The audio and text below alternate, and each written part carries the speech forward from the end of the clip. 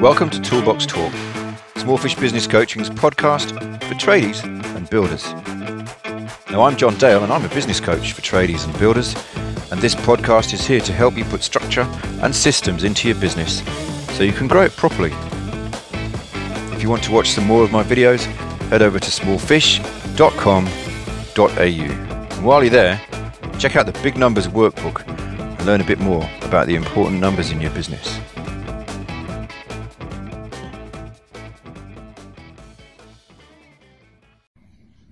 It's all about you, episode 2, Utes. Now, I've been talking about looking after yourself and how important it is to look after yourself. And specifically today I want to talk about Utes. Now, what sparked me off was an ad I saw for a new Mercedes Ute, the X-Class. And it's this big, muscular looking Ute. And the tagline on the ad was, "Let them eat dust." And it's an $80,000 Ute, right? $80,000 starting, that's its starting price, from 80 grand. And I was a bit outraged and a bit horrified, frankly. There's a few things that bother me about this, right? One's the kind of shamelessly macho bit. The other's the kind of fuck 'em attitude that it kind of conveys. You know, I'm alright, I can afford an $80,000 Ute, fuck everyone else, that kind of thing. I don't like it. I don't like the way it appeals to your kind of nasty side, or kind of glorifies at least that kind of attitude. And I don't like the more kind of global implications about the increasing divide between the rich and the poor and the haves and the have-nots. And I particularly don't like the suggestion that if you have one, you're okay, and if you're not, you're eating the dust. Because I think that's very strongly part of it too. That's certainly how it made me feel. But also, most of the tradespeople that I meet aren't like that. In fact, I haven't met very many trades business owners who generally display those kinds of attitudes. Not many arseholes, you know, and I don't think being a cock like that is a prevalent personality in our industry. And yet they're marketing to us like that, or they're marketing to you like that. Yet, that sort of advertising has some power over us, right? It's easy to feel that pressure. It's easy to feel like if you don't have a fancy, shiny, muscly Mercedes Ute, you're kind of losing in life or in business. It's easy to feel pressure to buy that stuff, to buy those status symbols. It's easy to feel like you need to buy one to be successful, or to feel successful, or to look successful.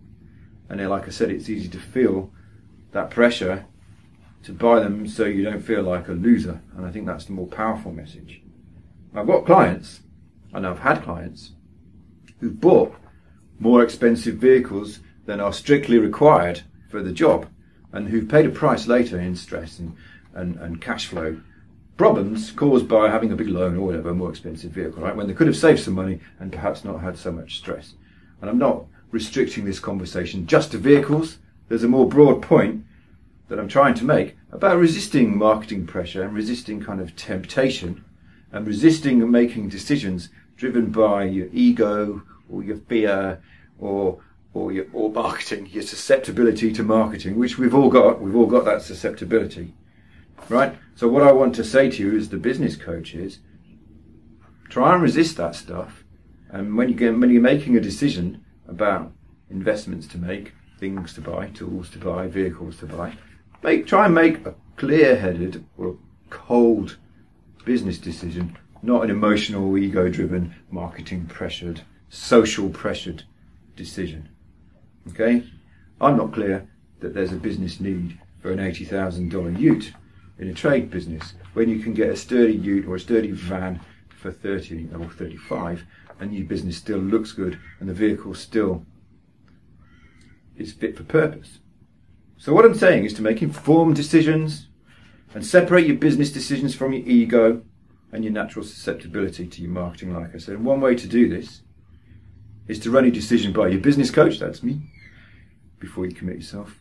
Another way to do this is to get someone in your business to have like the financial controller role.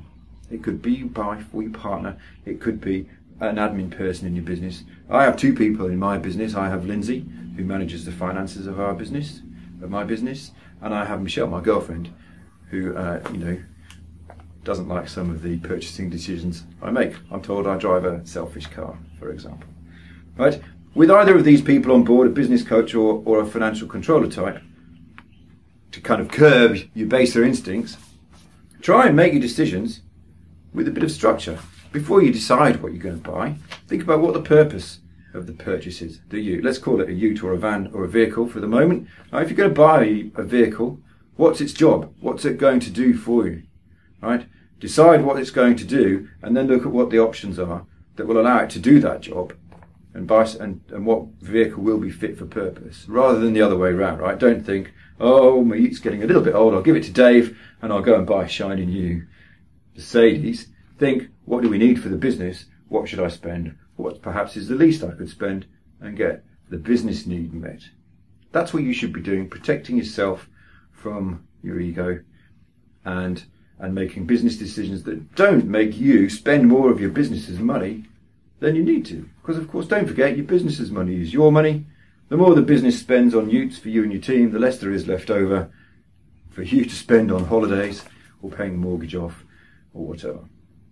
So if you want help with that, and if you want help with using the money you didn't waste on utes to grow your business and make you more profit down the line, book yourself a 10-minute chat with me. There's a link.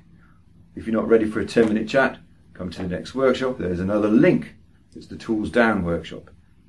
And if you're not ready for either of those, why not subscribe? Get these emails sent to you once a week on a Tuesday. See you later. Thanks for listening. If you enjoyed it, please tell your friends, like it, share it, or give it a gold star or something. Maybe even leave a nice review. It will help me out. Thanks a lot.